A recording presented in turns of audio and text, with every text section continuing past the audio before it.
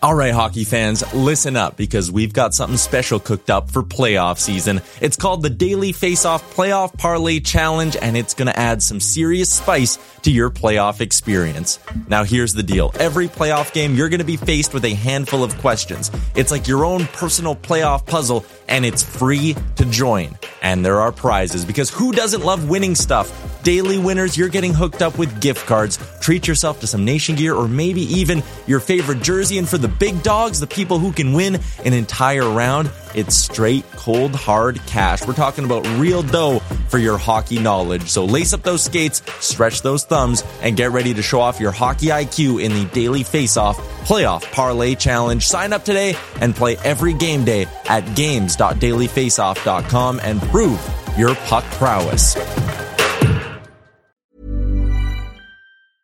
I'm Sandra, and I'm just the professional your small business was looking for. But you didn't hire me because you didn't use LinkedIn Jobs. LinkedIn has professionals you can't find anywhere else, including those who aren't actively looking for a new job, but might be open to the perfect role, like me.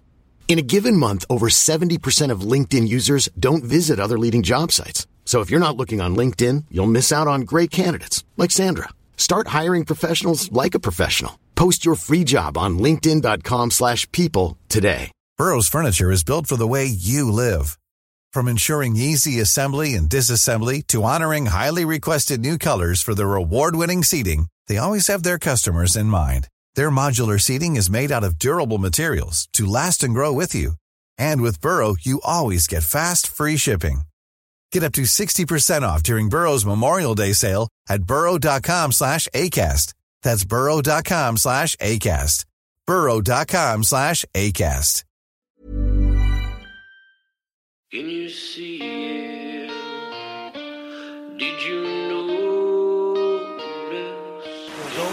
Check when the puck comes right to Pettersson, who tries a bank pass for Besser. In with a shot, he scores! A moment's notice at arm's length. To the line, Hughes scores! In this existence, take you to the sun. First career NHL goal. Quinn Hughes makes it 1-0. You're listening to Canucks Conversation. Quinn Hughes beat reporter here. I don't cover the Canucks. I cover Quinn Hughes and what he's doing to the Canucks. A member of the Nation Network of Podcasts and delivered by DoorDash. Just wave the guy and get Demko involved. I wanted them in Valentine's Day. Wow. We should do a radio show together. Right on. I want to fist bump you right now. Burrow steals, cutting in, shoots, scores!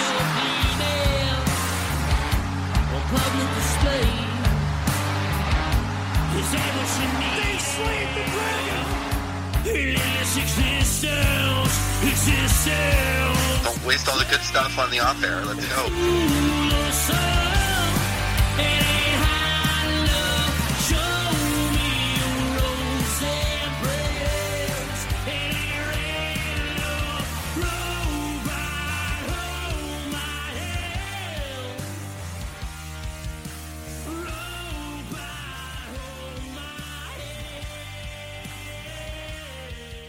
Hello, Canucks fans, and welcome back to another episode of the Canucks Conversation, brought to you, as always, by the great folks over at Zephyr Epic. You can use promo code HockeySeason, capital H, capital S, all one word, Hockey Season. That'll get you $5 off your order at Zephyr Epic. ZEPHYR Epic.com is the URL that you're going to want to visit if you want to shop online.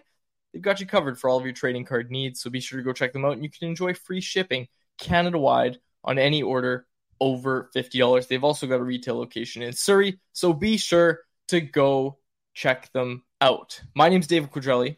I am joined by Harman Dial. Back-to-back episodes for us, bud. It has been a while. Like, we were talking on the last show about how it'd been a while since you and I did a show alone, but the fact that we've done one back-to-back now, I don't know if that's ever happened. It's also crazy because over the weekend I was thinking, man, I can't imagine that there's going to be a lot of news that happens in between our last show and this one.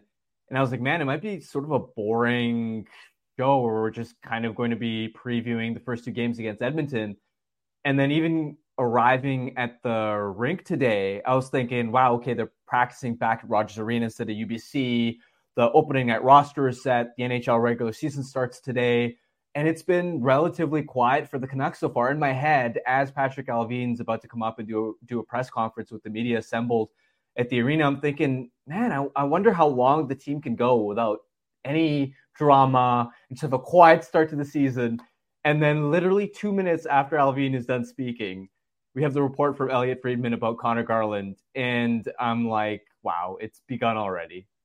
So I was at Faber's wedding over the weekend. We'll talk about the wedding tomorrow when Chris is back on the show. I know he wanted to be here today, but it was cutting a little too close. He couldn't make it, but we'll talk about it tomorrow, the wedding and all that. But I was on the ferry back from the island, and I was texting you. I'm like, whoa, buddy, lots to talk about. Sam Lafferty. And up until about an hour and a half ago, that was the plan. So I had to get the article for Canucks Army. We had a lot of stuff going on. So people will notice that the thumbnail for this video for the YouTube live show is Sam Lafferty, and the title is Conor Garland Trade Winds Are Blowing. So here we go. Conor Garland, let's get it up here, Aaron. The report, also producer, technical producer, Aaron Bordato, who I'm going to bring into the show later to talk about some baseball in the Betway Bet of the Day part. But let's bring up the tweet here, Aaron, from Elliotte Friedman, who had the report that the Vancouver Canucks have granted Conor Garland and his new agent, in the last 48 hours is what Garland said, was he hired his agent, permission to talk to other teams about a potential trade. Friedman goes on to talk about the tight cap situation around the NHL. Harman, just your initial thoughts on this report. Yeah, the timing of this report coming out is odd, the day before the Canucks start their season, but I'm not surprised overall that both sides would prefer to move on here. In terms of the side of the agent has been given permission to seek a trade, that's usually first and foremost a bad sign in terms of a player's value. We went through the situation with Brock Besser last year when in the middle of the year we had the Hockey Night in Canada, a similar sort of thing. Elliotte came out and reported it. And in the ensuing several weeks to come, the Canucks didn't really find suitable trade offers for Brock. And of course, at the end of the season, he ended up rescinding his trade request. When you grant the agent permission to seek a trade, it's sort of like a last resort option. And it makes sense because you're looking around the team and who honestly has the cap space. There are only 7 teams with $3 million or more left right now, especially with Garland having term left on his deal beyond this season. It's hard to trade a contract like that, especially for a non-star winger, even though Garland is a pretty valuable player, one who, if he plays up to his potential, can actually live up to that cap hit that he has. But sort of looking at the relationship dynamic, it's interesting. After his first season, I had a one-on-one interview with him, an article that went up at The Athletic, and he was really honest about how he hadn't felt like himself all year. And my biggest takeaway is I just don't think he's ever felt comfortable on and off the ice in Vancouver. For starters, I mean, he told me he's a guy that likes the same thing over and over again, that he hates change. And I mean, you look at it so far, obviously there's the hockey side of it in terms of 3 head coaches that he's gone through so far, management changed, playing all over the lineup. But also when you move from Arizona, which is arguably the quietest market in the NHL, to Vancouver, considering all the drama that's been around this team the last 2 years, all the storylines, and Garland's name himself has constantly been floating around in the rumor mill, like that must be a big shock to the system and sort of affecting, weighing on him mentally perhaps. And, it's noteworthy, for example, that he at some point even deleted his Twitter account to try and block out the noise. And I remember the first time those trade rumors came up, it wasn't the easiest thing for him to deal with. And on the flip side of it, this management group hasn't been nearly as fond of him as the last regime since the first day they took over. So it just feels like one of those things where both sides could use a fresh start here. The Canucks would prefer the cap space, and Garland would, I think, in an ideal world, like to hit the reset button. But we'll see. This isn't going to necessarily be an easy contract to move. Harm, I can't hear you at all. Didn't hear the last 2 minutes. I'm going to have to reconnect real quick, but I want you to think about this thought, because I'm assuming you're still talking about Conor Garland. And it was funny because I had this thought the other day before this report even came out, and I want your take on it while I reconnect. I want your take. Just talk about this, what you think, because I had the thought that these wingers that we're seeing, and we've seen it as a result of the flat cap, how so devalued wingers are right now in the NHL. With the idea that the cap is going to go up, we heard the preliminary guess from Gary Bettman to be around 85, 88 million. If it goes up, we would assume there'd be some sort of market correction on wingers, would we not? I'm going to reconnect. At least to some extent. It may not bounce back fully because perhaps teams are sort of really doubled down. And you see trends change over time, right? Like goaltenders, for example, I think in light of a lot of these long-term deals for players like Jack Campbell not aging very well, for example, and I know Connor Hellebuyck's an exception as an elite goaltender, but you're typically, I think, going to see a change in the goalie market in terms of how those players are sort of invested in. And I do wonder how much of it will rebound. I think it will to a certain extent, but maybe teams will look at okay, are non-star wingers sort of easier to replace, and perhaps it's an adaptation that just sort of sticks.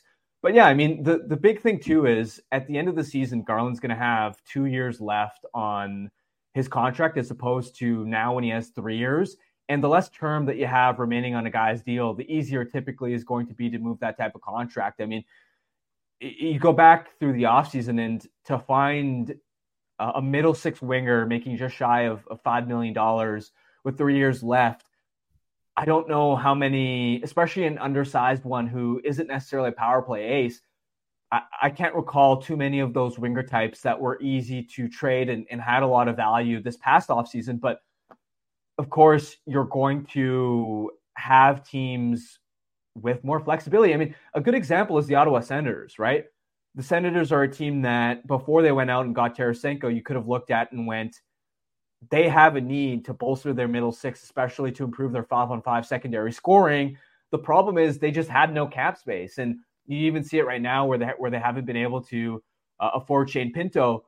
So that's a perfect example of at least like one opportunity where in an alternate environment where the cap was, let's say, a few million higher, maybe there would have been a way for the Canucks to work out a trade with the Senators. And I think those are the types of opportunities that may open up in the offseason. And that's why I'm not, look, maybe there's a way for the Canucks to make it work right now, but I just think it still makes sense if there isn't an obvious taker to ride it out for another season, have Garland be a valuable 5-on-5 piece for you, and then re-explore the trade market down the road, especially because let's not forget, Garland is still a genuinely valuable player. He's tied with JT Miller for second in team 5-on-5 scoring since he arrived in Vancouver with 78 points. And you look at him compared to a guy like Brock Besser, 5-on-5 scoring, Garland has 10 more goals at 5-on-5 and 23 more points over the last 2 seasons. He's a legit driver, and even when you look at the underlying metrics, whatever line that he typically plays on, they do a better job of controlling shots, spending more time in the offensive zone. They don't allow a lot defensively. So if you're the Canucks, I don't see a reason why you have to just dump him for nothing or pay a sweetener to get off of that contract. It may make sense to sort of play it like Brock last year, where it's like, okay, if somebody steps up and has a suitable offer, you take that opportunity. Otherwise, you ride it out and you let him be a middle six contributor for you.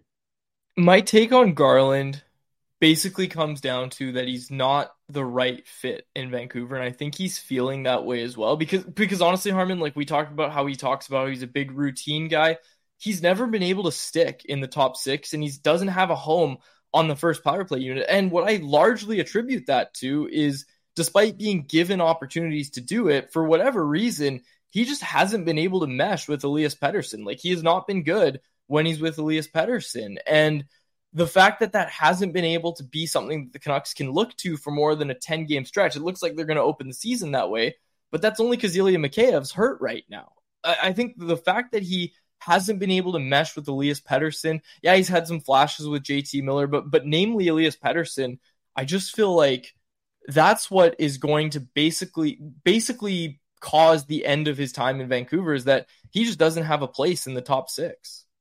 Yeah, it's been a strange sort of dynamic where Garland, for whatever reason, just hasn't been able to find that chemistry. And I think the reason is because he has such a unique playing style, which can be tough to read off of, is a little bit unpredictable. And the other thing to keep in mind is that Garland is a pretty puck dominant player. He likes to lug it through the neutral zone. In the offensive end, he holds on to it a lot, and he wants to do those spins and turns, and he has erratic tendencies. For instance, the way that he'll look at trying to fire so many sharp angled shots. And it's just, for Pettersson, I can understand why, as another puck dominant player, it may not be the best fit for him to play with. And I think even organizationally, ever since management took over, one of the first things that I just sort of kept hearing behind the scenes was just that he's not a Rutherford type player, especially with the size. I think they view him as more of a perimeter player, even though he plays a feistier style. I just don't think he fits their vision of how they want to play. North-south, strong along the walls. And even though he has a history with Rick Tocchet, it's not really the perfect fit for how Tocchet wants to play either. Plus, even under Bruce Boudreau, they weren't the best fit either. Let's not forget that when the team was struggling at the start of the season last year, Garland was the guy that Boudreau picked on as a healthy scratch on that first road trip. Even though I was looking at Garland and I'm thinking, like, man, he wasn't even, like, sure, he wasn't playing particularly well, but defensively, he wasn't a liability. Like, you could have easily picked anybody else in the top 9, and it actually felt sort of odd to me that he had picked on Garland. So I don't think that was the best fit either. It's just been an awkward fit for both sides on and off the ice. And actually, to be totally honest, I've been surprised that Garland has made it through 2 trade deadlines and through 2 off seasons with this management group. Faber and I are going to talk about Sam Lafferty tomorrow, but I think that's there's a lot, but one of the many criticisms of the Benning regime is it feels like the players they were giving up draft capital to acquire, whether that be a top 6 or a bottom 6 player, they just weren't the right fit. It was just a player that they had heard did well or was doing well somewhere else, and it just didn't seem like they had a really good handle on how a player was going to fit. And we're going to talk about the Lafferty acquisition tomorrow, but I really like Lafferty on this team, just being a north-south guy. I think he's a big upgrade on what they were going to have on that fourth line. We won't talk too much about Sam Lafferty on today's show. But back to Garland. There was this tweet from Satyar Shah, our pal over at Sportsnet 650 there. And this is what he said. He said, Garland is owed $17 million in cash over the next 3 years. For context, there were 4 forwards who received more total money than Garland is owed in free agency this summer: Compher, Killorn, Engvall, and Ryan O'Reilly. In other words, Godspeed. Garland's owed $6 million in cash this season. This is his most expensive season. And you just brought up the 2 trade deadline things. If there was a time when his contract maybe looked the best or easiest to pitch to an ownership group, it would have been the last 2 seasons when he was making less than his cap hit. But this season, he's up to $6 million. So, in other words, as Sat said, Godspeed. But back to our original point, the move here has to be to let him play out the season in Vancouver, right? Like, you should not be in a rush. We talked about the potential market correction that we're going to see. You do not want to be the first team to, one of the first teams that people look at when this all gets corrected, if it happens, and say, holy cow, they gave up a middle 6 winger that's producing at 5-on-5 for that. Like, before we kind of move on here, Harman, I'll ask you that. What is the best return you think the Canucks realistically could get for Conor Garland if they traded him this week? I don't know if he'd be a positive value asset, to be totally honest. I would be surprised. And the other thing to keep in mind is the team's at a point right now, when you look at their top 9 winger situation, they're kind of thin, to be totally honest. I think more thin than a lot of us sort of expected, because Podkolzin has been really disappointing in his down in the American League when we expected that he'd be an everyday contributor. Hoglander started strong in camp, but has faded in preseason. You've got Mikheyev, who sounds like he is going to return soon, but may not be ready for the season opener. But even when he does return, coming off such a serious injury and missing that much time, it could very realistically take him time to shake off the rust and get back to being the Ilya Mikheyev we're used to seeing. You're already in a situation where you've got Phil DiGiuseppe in a full-time top six role and Dakota Joshua potentially on your third line.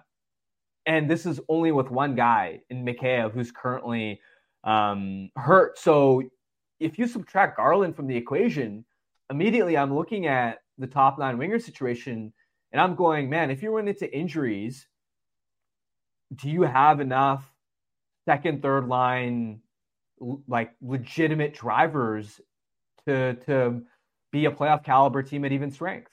So I also feel like you can't internally replace him yet until Podkolzin or Hoglander break out, or you see that Mikheyev has returned and is back to being truly 110% and playing as well as he has been last year before he properly went down, or even before the way that he looked in Toronto. And even with Mikheyev, let's not forget, he's a guy that's been injury prone.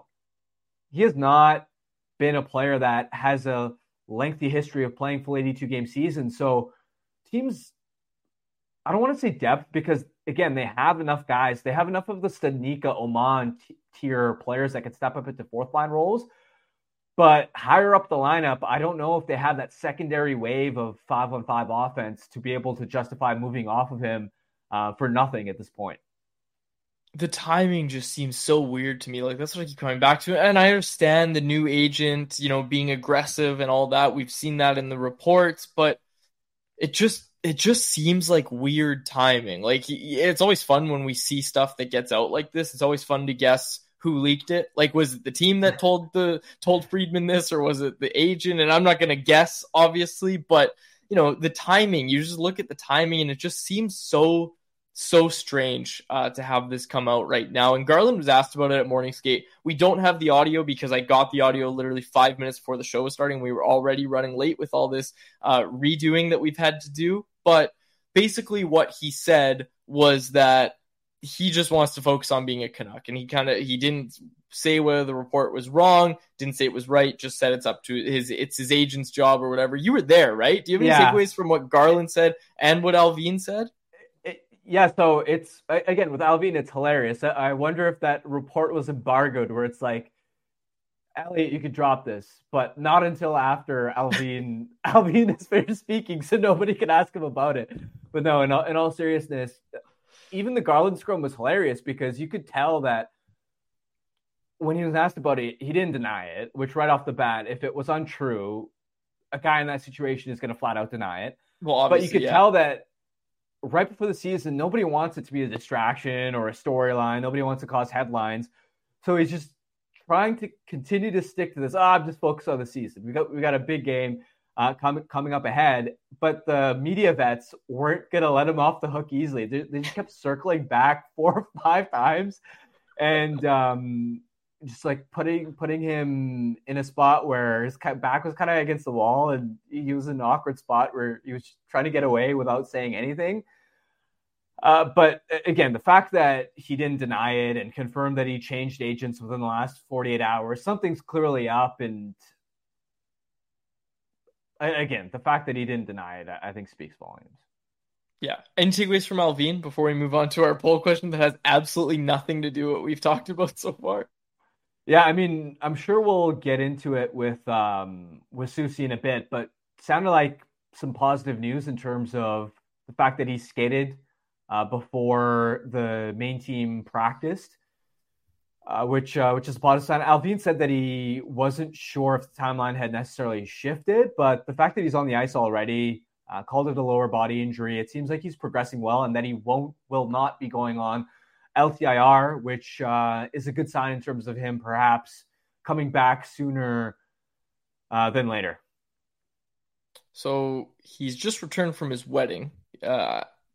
and he's in the YouTube live chat talking. Faber's already getting Faber, back to let's work. go. He's in the YouTube live chat, and he's going to help us out here because Faber has listed 6 teams with the cap space that can take on Garland. It's Detroit, Arizona, Nashville, Anaheim, Buffalo, and Chicago. Of those teams, Harmon, my guess is that in reality, Nashville, Chicago, and then maybe Buffalo and Detroit are the only teams that would actually want to add Conor Garland to their team. So Faber threw out a little question, and our poll question is going to come up soon. But Faber threw a question in the chat here. He said, here's a question. Would you be frustrated if the Canucks traded Garland plus a 3rd, 4th, or 5th round pick for Dante Fabro with the Nashville Predators? What would you think of that trade? Interesting. It's not bad.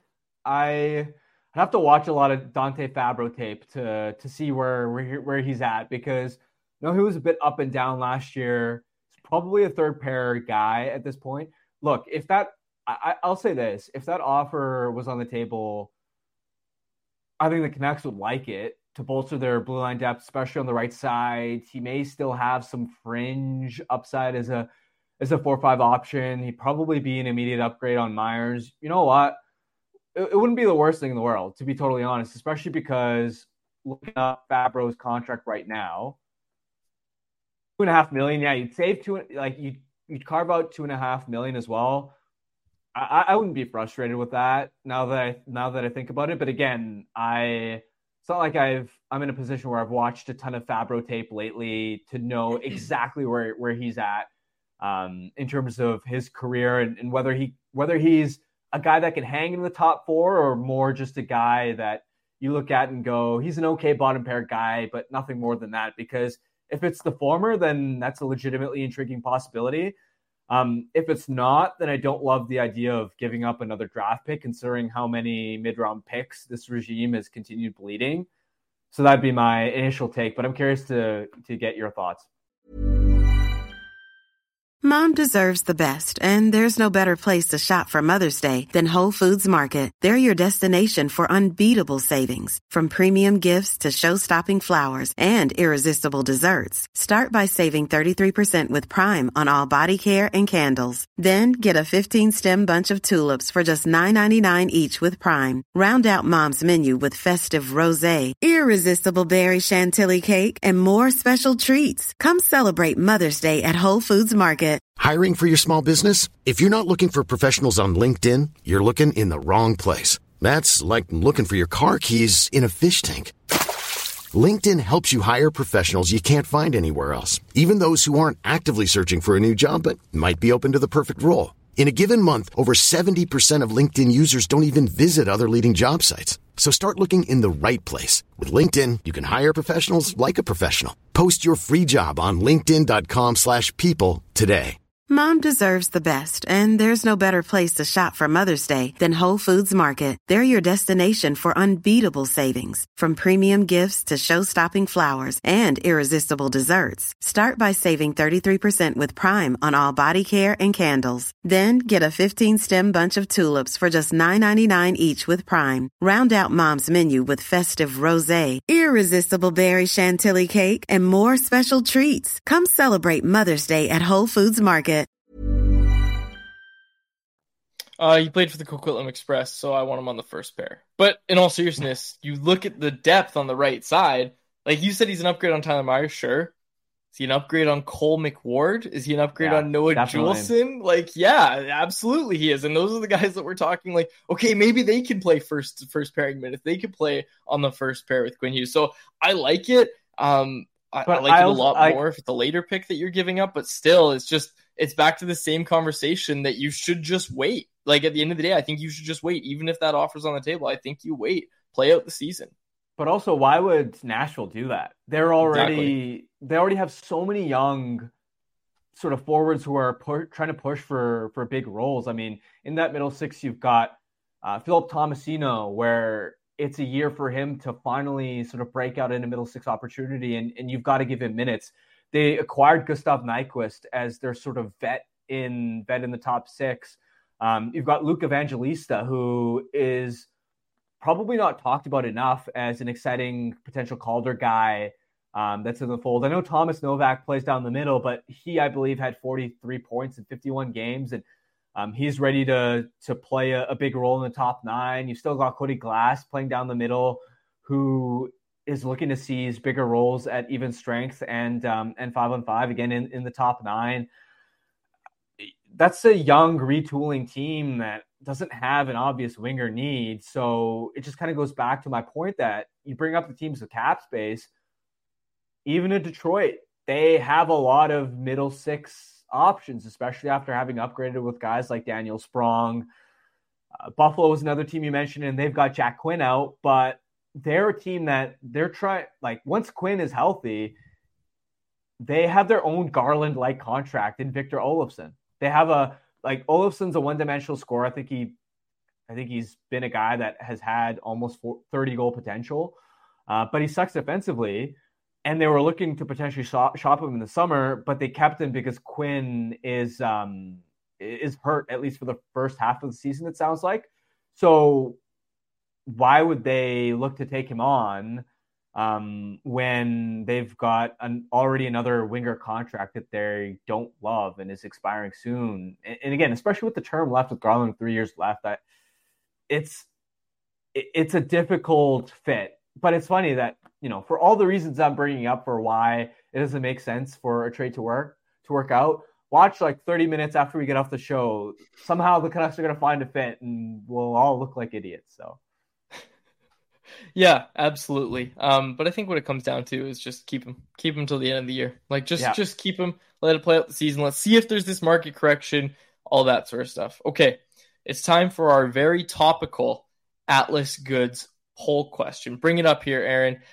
Go to atlasgds.com. Use promo code CC15. That will get you 15% off your first order of Pop Rinds, locally owned and operated out of Surrey, British Columbia. Almost said high carb, low carb, high protein snack. They're delicious. They come in a little bag. You get the little pellets, like 1/8 of a cup makes you a full serving. It's crazy. It's like popcorn, but with pork rinds like you've never had them before. Okay, let's get it up, Aaron. Our poll question here. Our poll question, like I said, very topical. How do you feel about the Sam Lafferty trade? Again, I wrote this at 9 a.m. when I originally scheduled our show, not thinking that this all would happen. We're going to talk about Lafferty tomorrow. But Harman, let's just get your thoughts here. I was with the majority here. I voted that it was a good trade. 72% of voters saying it was good. 10% saying they love it. 5% saying they hate it. It's a bad trade. And 13% say they are angry. Where do you fall here? Yeah, I don't mind it. I think Lafferty checks some stylistic boxes that, sure, it's easy to say the Canucks have a lot of bottom 6 wingers, and why would you pay an asset to get another one? That's a fair point, but Lafferty has specific traits that can distinguish him from the pack. For starters, it's the size and the physicality, especially in conjunction with the speed, with him being such a quick skater. This forward group, my colleague Thomas Drance broke this down in the summer, is small relative to the Pacific Division competition.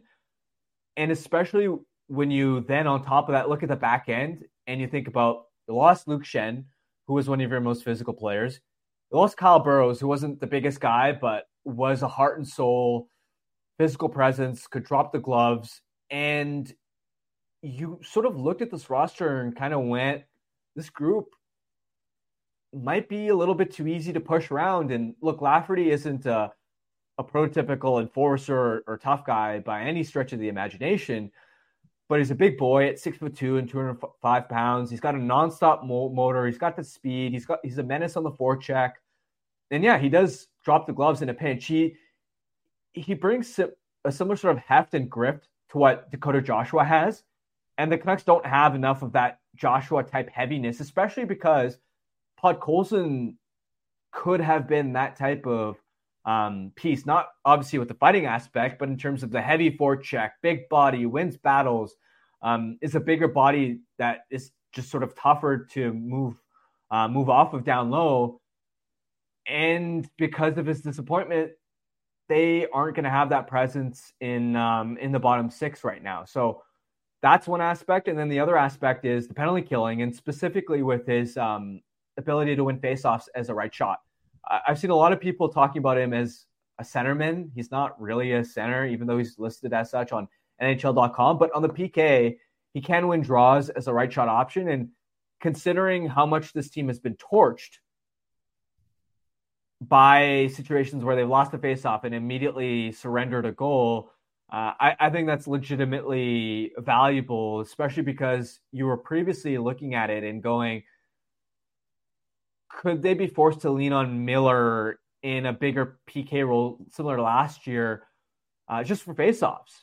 Even though when you look at the numbers, you look at the statistics, Miller's goals against rates have been some of the worst in the NHL. So now I'm looking at it and going, okay, hopefully Lafferty is a guy that can take draws alongside Bluger on the first PK unit, and that means less of Miller on the PK, which allows him to be fresher, and you don't need to lean on him in that role. So I'd say the physicality and the defensive PK side are the two areas that I'm looking at and going, that's how he can differentiate himself from the rest of the bottom six pack, and hopefully he can be a sort of bigger version of Tyler Mott. I love that. And yeah, like that's what it came down to. I saw people complaining about giving up a fifth. I don't know. Wouldn't you give up a fifth to bring Tyler Mott in right now? I think I would on this team. Like, I think Tyler Mott would be useful. So a bigger Tyler Mott, I think, is something that this team definitely needed. I'm excited to see Sam Lafferty wearing the cursed number 18. So hopefully he can kind of break that, because the last two guys to wear it, their careers have not gone too well in Vancouver. Okay, Harman. You had something you want to talk about with Carson Soucy week to week. And it's so funny because I was at Faber's wedding and I was playing catch up, and I almost missed that Soucy was even hurt, but that he was out week to week. Like, this didn't look good when we saw the injury. Obviously, he gets tied up with Igor Sharangovich in Calgary in that game that they played, the final preseason game at Rogers Arena. Exactly what you don't want to see in the final game of the preseason, and it looks like it's going to be a while without Carson Soucy here. What do you think about all this? Yeah, and there are still some moving parts because the Canucks only skated with 5 defensemen at practice, so they're presumably before the game tomorrow still is going to be more roster juggling, perhaps an emergency recall for somebody like Akito Hirose. But look, in the big picture, this is the first big test of this team's blue line depth, because it's unfortunate to lose Soucy early in the year, especially tough schedule. You're on the road, so you're not going to be able to dictate matchups in terms of not having last changes much. But it's inevitable that over the course of the season, you're going to run into a lot of injuries, and you're going to be leaning on your Akito Hiroses, your Noah Juulsens, Cole McWards, Guillaume Brisebois, that Christian Wolanin's, like that tier of depth defenseman. And it's so fascinating because down the stretch last season, that tier of defensemen, all of them looked pretty good. And we looked at it and went, wow, especially since it had happened under Tocchet in the last 30 games, you're going, man, this could be different. And you maybe don't worry as much if this team runs into blue line injuries, at least in the bottom of the lineup. But the fact of the matter is, through training camp and preseason, it's been a little bit shakier, and I've been a little bit unimpressed with the fact that whether it's a Wolanin or a Juulsen, that tier of defensemen, a couple of those guys I expected a little bit more of. And so we'll see, because if they fare at the level that they did down the stretch last season, right? If Hirose comes in and he plays like he did in the 4 or 5 games that he got into, then you're not really worried about weathering a short-term Soucy injury, especially because the way Tocchet had been rolling the D pairs through camp and preseason, it's not as if they had been using Soucy exclusively next to Hughes and he's playing in the top 4. Now you've got this big hole next to Hughes.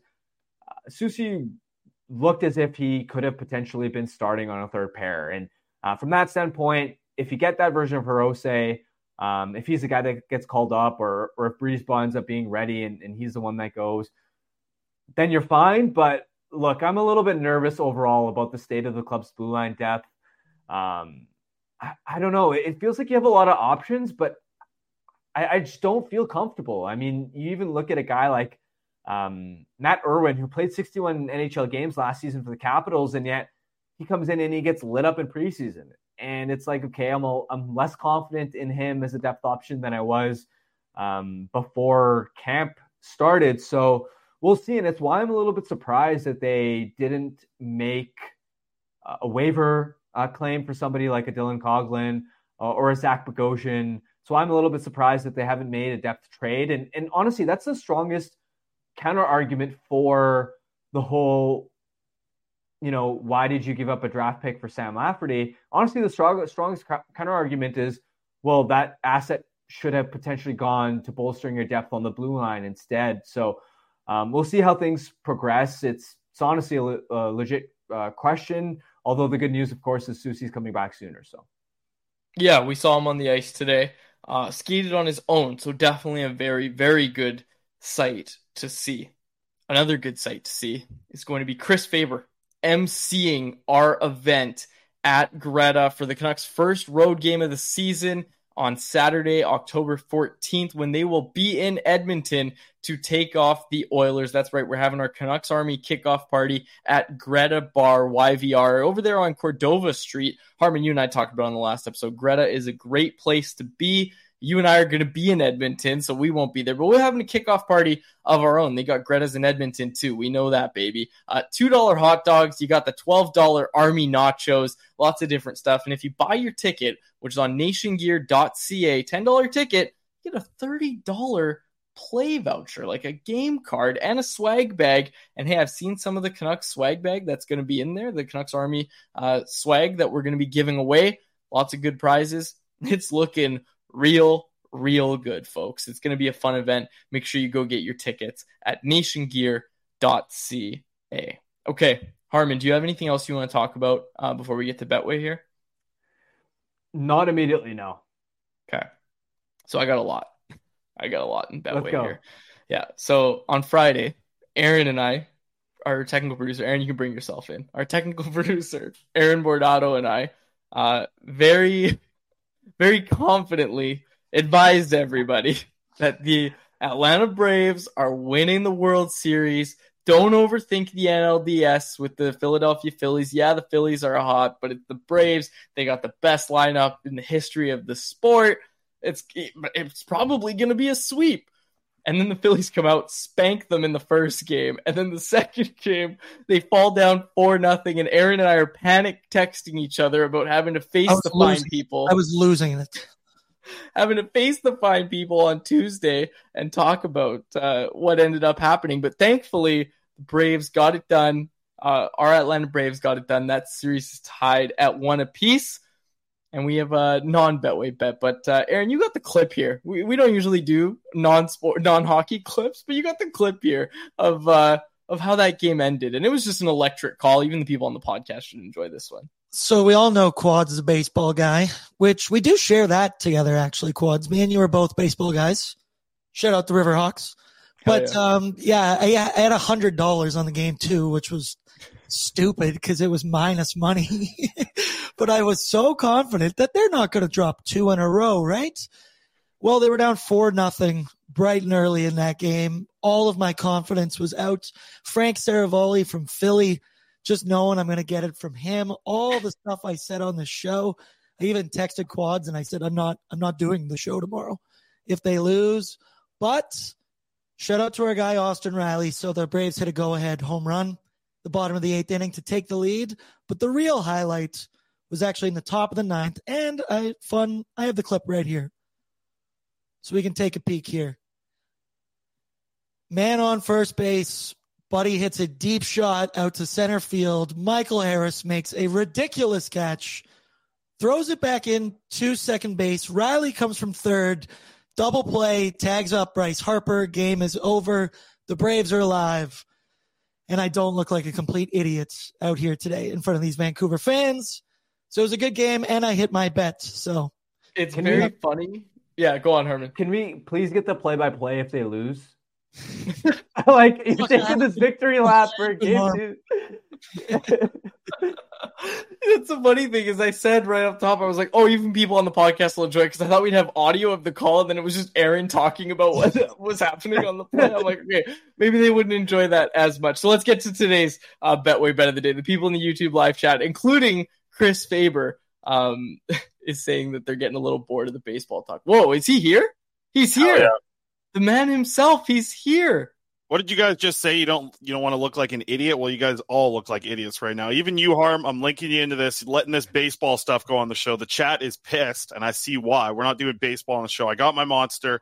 I'm all good. But yeah, do your best. I'm not a baseball guy. I'm a humble guest. I don't have the power to veto baseball talk like you do, man. No, it's true. Okay, get to your bet here, then we'll chat for a little bit. But I got to get going. All right. Wow, comes in here, it's taking days off. Anyways, okay, Betway Bet of the Day. Let's go, Aaron. I got it unlocked. The NHL season starts tonight, boys. I know for us, it feels like it's going to start tomorrow, but the NHL regular season starts tonight.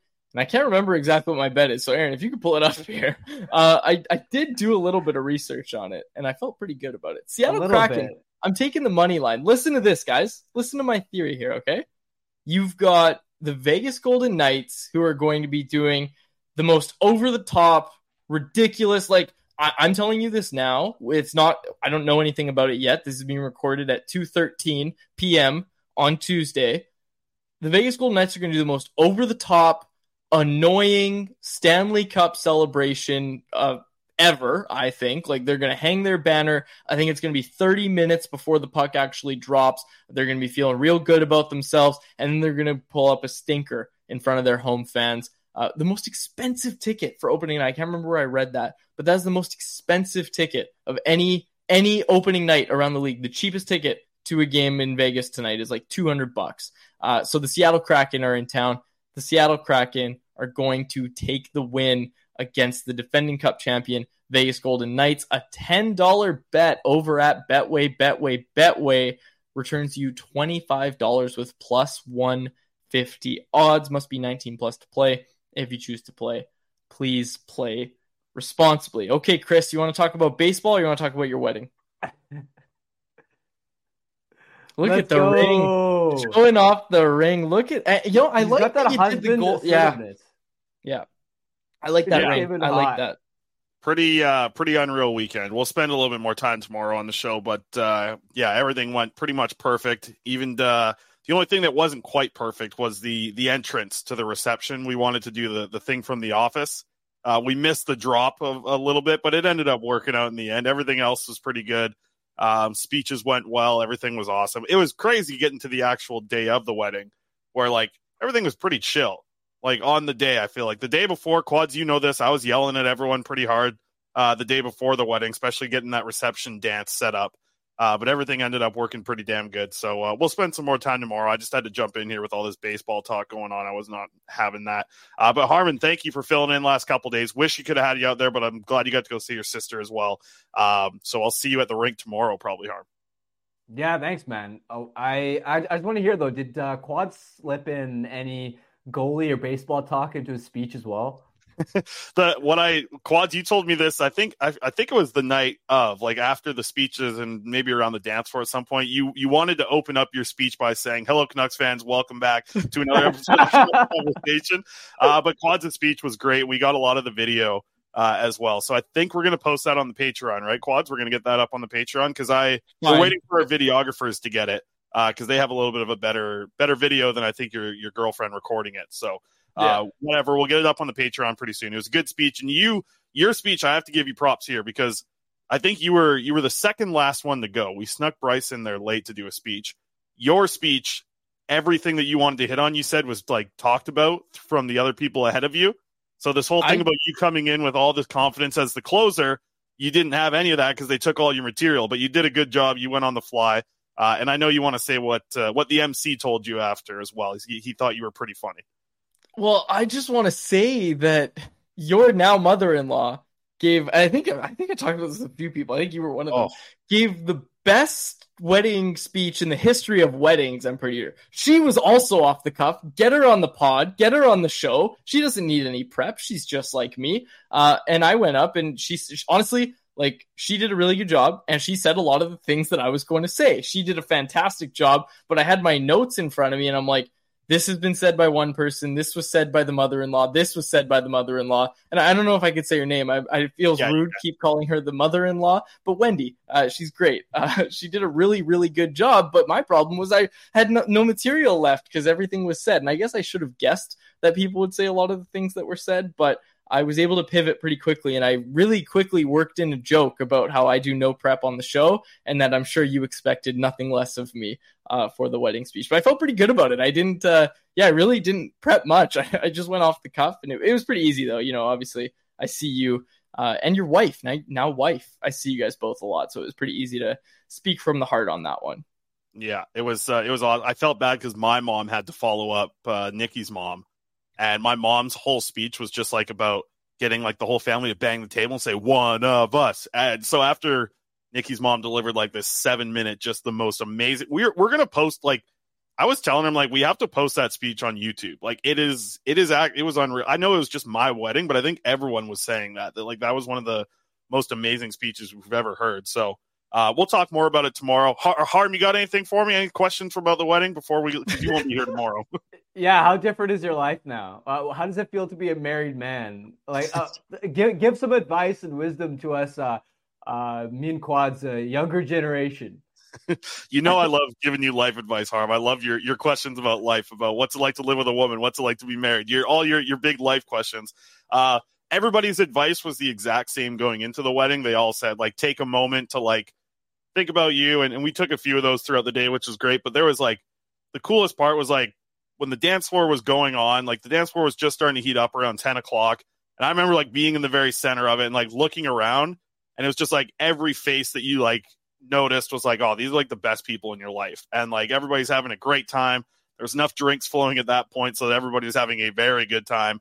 And that was great. I don't know if anybody had more to drink than your girlfriend there, though, Quads. I saw Victoria at the end of the night, and she was bragging about she ran out of fingers on how many drinks in the night for her. That was, she definitely, I'm sure she had a rough morning. It's been usually the other way around. Every time I've been out, it's been Victoria taking care of Quads.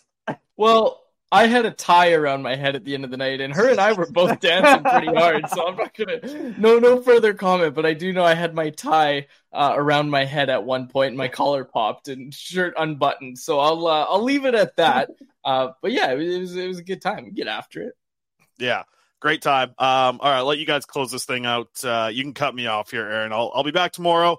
We're going to be at 1 o'clock tomorrow because it's Wednesday. Frank Saravalli is going to join us on the show, so we'll get some more wedding advice from Frank, but we'll spend some time off the top. We'll tell some stories. I know I even got some photos we'd have to bring up. Our photographer, the amount of time she wanted us to do like the gangster. She said, look at a gangster, roll your hands like this. And those photos, like, we got some real good looking album covers from the boys' shoot down on the beach there. That was a good time. So we'll talk more about it tomorrow, but Aaron, you can cut me off. I'll let you guys finish off the rest of the show. And I'll be back tomorrow at 1 o'clock. All right. Thank you for joining the show, Chris. We will see you tomorrow. And Harmon, thanks to you. Yeah, friend of the show, Chris Faber, for hopping on for a quick guest hit here. What a bizarre show. Like, we were planning on Sam Lafferty talk, and maybe we'll get to Carson Soucy, and what a bizarre show. I had no idea Faber was victory lap on the Braves. They aren't even up in the series. Yeah, it's like tie. We're taking a victory lap that they didn't lose. They didn't lose, and we're very happy. World Series, and you guys are just parading around. Anyways, go Kraken tonight. That's my new bet of the day. I hope there's a Game 7 loss, and it lines up so that I'm on the show. And I can do the play-by-play, walking through the Phillies winning it. Oh, man. Well, I got to say, if the Braves lose, I do want that to be the case where you can come on the show and do a play-by-play of it. I'm sure you'll do it no matter when the game is. You'll be on the show at some point here. Anyways, all right. We'll close it out there. For my co-host, Harmon Dial, our thanks to today's special guest, Chris Faber, for joining us. My name is Dave Quadrelli. Thank you so much for listening to another episode of the Canucks Conversation. Canucks Conversation with Quads and Faber. New episodes every weekday, 1:30 across the board, except for Wednesdays, 1 o'clock. We'll see you there live on the Canucks Army YouTube channel. For more information, visit CanucksArmy.com. How about keep it to a thank you, Jim? Mom deserves the best, and there's no better place to shop for Mother's Day than Whole Foods Market. They're your destination for unbeatable savings, from premium gifts to show-stopping flowers and irresistible desserts. Start by saving 33% with Prime on all body care and candles. Then get a 15-stem bunch of tulips for just $9.99 each with Prime. Round out Mom's menu with festive rosé, irresistible berry chantilly cake, and more special treats. Come celebrate Mother's Day at Whole Foods Market. Mom deserves the best, and there's no better place to shop for Mother's Day than Whole Foods Market. They're your destination for unbeatable savings, from premium gifts to show-stopping flowers and irresistible desserts. Start by saving 33% with Prime on all body care and candles. Then get a 15-stem bunch of tulips for just $9.99 each with Prime. Round out Mom's menu with festive rosé, irresistible berry chantilly cake, and more special treats. Come celebrate Mother's Day at Whole Foods Market.